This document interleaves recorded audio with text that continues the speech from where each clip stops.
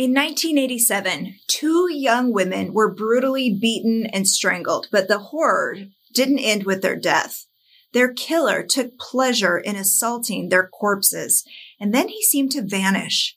For 33 years, their unsolved deaths were known around Great Britain as the Bedsit murders, but what no one knew was that their killer had evolved into something more twisted. He became a necrophiliac monster, haunting the morgues and defiling corpses. And what he did to them will take your breath away. I'm Amy, and you found True Crime Recaps. Now, the last day of 25-year-old Wendy Knell's life was uneventful until it wasn't.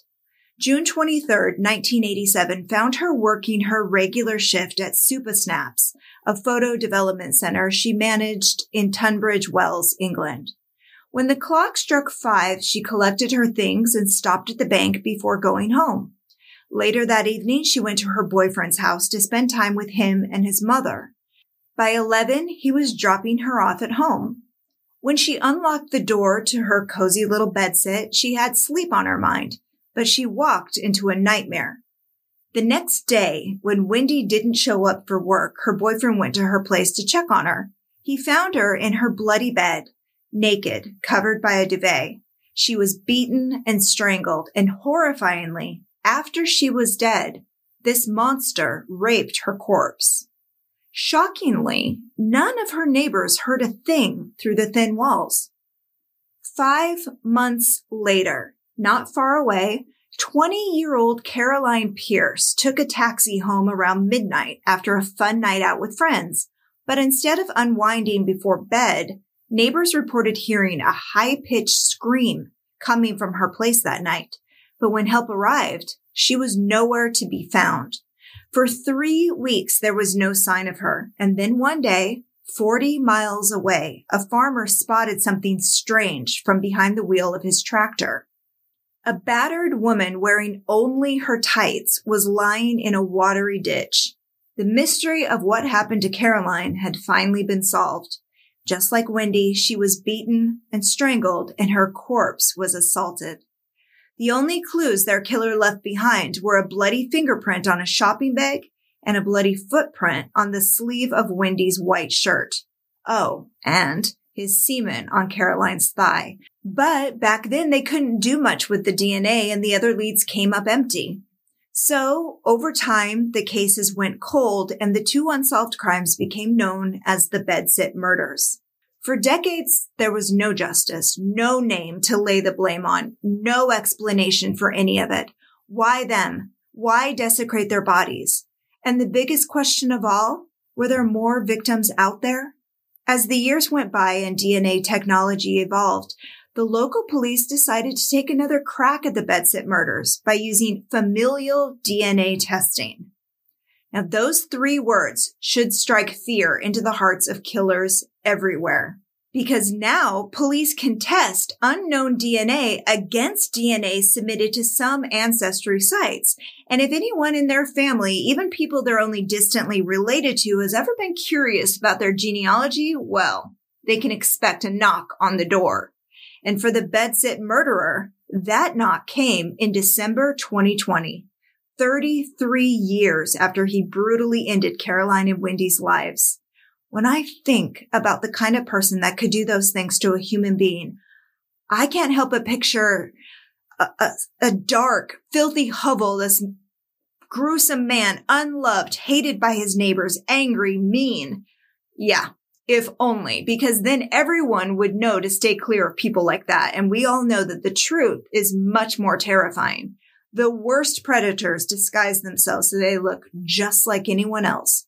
And that is what David Fuller was good at. When the cops traced his DNA to his doorstep, the man who opened it could have been their grandfather. He was a 67-year-old, mild-mannered father of 4, living in a lovely neighborhood in East Sussex. After spending a little time in the Navy, he had built a career as an electrician, sort of a maintenance man, at 2 respected hospitals in Kent and Sussex. His co-workers liked him. They told the BBC he was the kind of guy who would change a light bulb or fix a fuse with a smile. He was also kind of a hoarder, not the type you might see on a reality show, but the kind of guy who saved every piece of electronics and paperwork he ever used over the years. They found something like 30 cell phones, old ones that didn't even work. He had dozens of computers and laptops. He saved receipts going back to the early 80s. He kept his calendars and appointment books. So why Wendy? Why Caroline? What connection did he have to them? Well, as they sorted through 250 boxes full of stuff, they got their answer. Over the years, he'd taken hundreds, maybe thousands of pictures of this and that. And in one picture taken in 1989, he's lying on his stomach in the grass, enjoying a picnic, and the soles of his sneakers are showing. The same sneakers that stepped in Wendy's blood and left its mark on her white sleeve 2 years before. They also found dozens of receipts from Supa Snaps where Wendy worked. That was the link between them. He chose her because he was a regular at her store. They also found receipts from a restaurant called Buster Browse. He seemed to really like the food there. Unfortunately, that's where he developed an obsession with Caroline. She was a popular waitress there. She probably served him his fish and chips with a smile and a friendly greeting, never knowing she was looking at the man who would take her life. He was just so ordinary. No one would have believed he was so evil. Not his 3 wives, not his 4 children, not even his neighbors had anything bad to say about him, other than that he was more quiet than normal, and he kept the blinds drawn more often than the rest of the houses on his street. But otherwise, they do remember him washing his car a lot. It seemed like a strange quirk back then until they saw him taken away in handcuffs. And in hindsight, they remember hearing him driving away at odd hours, like at 2 or 3 in the morning. And when you hear where he was going, well, you won't forget this story in a hurry. Let's just say the police had no idea what kind of a monster they had in custody. Hidden in a secret compartment behind a closet cabinet in his home office were 4 hard drives packed with millions of depraved images and videos of him abusing hundreds of dead women in the morgue of a local hospital. It made no difference how young or old they were. He assaulted women of all ages. At least 3 of them were children, and the youngest was only 9. His oldest victim was 100, and not only did he record himself abusing their corpses, but he organized the pictures and videos according to what he did to them. He labeled one folder, Best Yet, and he even went back to some of the same victims to abuse them multiple times. As horrifying as that is, it gets worse. He wrote their names and ages in a little black book. And then he looked them up on Facebook so he could see pictures of them alive. He got a thrill out of reading their friends and family's grieving posts, knowing the kind of control he had over them after death. Along with his twisted memorabilia, they found an electrical stimulation machine. Now, normally that's used for pain relief, but considering how depraved he was, there is no telling what he might have been doing with it. Can you imagine? Their families, their loved ones already going through the pain of losing someone important to them. And now to know that the people they love were treated in that kind of a way after their deaths, it's beyond words. I mean, how does something this awful even happen? As it turns out, it wasn't difficult for him to do. His job on the maintenance team came with an all-access swipe card. The neighbors heard him leaving home at odd hours because he volunteered for the late shifts, so he had easy access to the morgue at night when the place was quiet, and he knew how to get away with it. According to the BBC, one end of the room can be seen on security cameras, but the other end, where the postmortem exams happen, doesn't have any cameras. And that is where he did his sick photo shoots.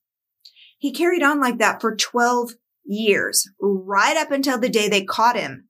And it happened at 2 different hospitals. He wasn't caught on CCTV once. And no one thought to wonder why a maintenance man had to spend so much time in the morgue. The thing was, he got the job just so he could have access to the bodies.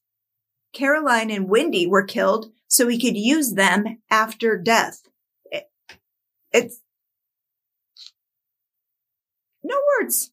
It makes you wonder, what were the red flags? What was this guy like as a kid? Well, there's not a lot of information about his childhood. According to the Standard, he used to set fires and steal bikes. In the early 70s, he graduated to breaking into houses. He got caught for that, but he didn't do any jail time. The reason for that decision isn't very well explained. Maybe because he didn't steal enough to qualify as like grand larceny. Maybe he just wanted to look at people's things. Maybe he just wanted to like feel that power. Around the same time, though, police were getting a lot of reports about a creeper sneaking around, looking in people's windows. So, he was always a weirdo. But how did he graduate to necrophilia? So I checked it out on Psychology Today, and according to them, not even the experts know for sure how and why this disorder happens. Honestly, the way I was reading it, it's super disturbing, like to everyone. Doctors, laymen, all of us, we're all super disturbed by this. Some experts think they do it because they want a partner that won't resist, someone that won't judge them or pressure them. It's the same reason some people prefer sex dolls, but obviously like way more twisted. And based on his interview with the police, not even David knows why he did it. Or if he does, he's not saying. At first, he just lied and he denied the murders, the rapes, the desecration, everything. And then he tried a diminished capacity defense, otherwise basically known as the insanity defense. But halfway through his trial, he gave it up and took the guilty verdict. Throughout the whole thing, the interrogation, the trial, he refused to talk about his reasons for it, and he seemed uncomfortable about being questioned about it, which honestly is probably the most genuinely normal feeling he's ever had. Now, I gotta say, this is the kind of case that's gonna stick with me for a while. I don't know about you, but it's definitely gonna stick with me. It is the worst case of necrophilia in British history, maybe in the entire world. There really isn't anything that could heal the hurt he caused those families.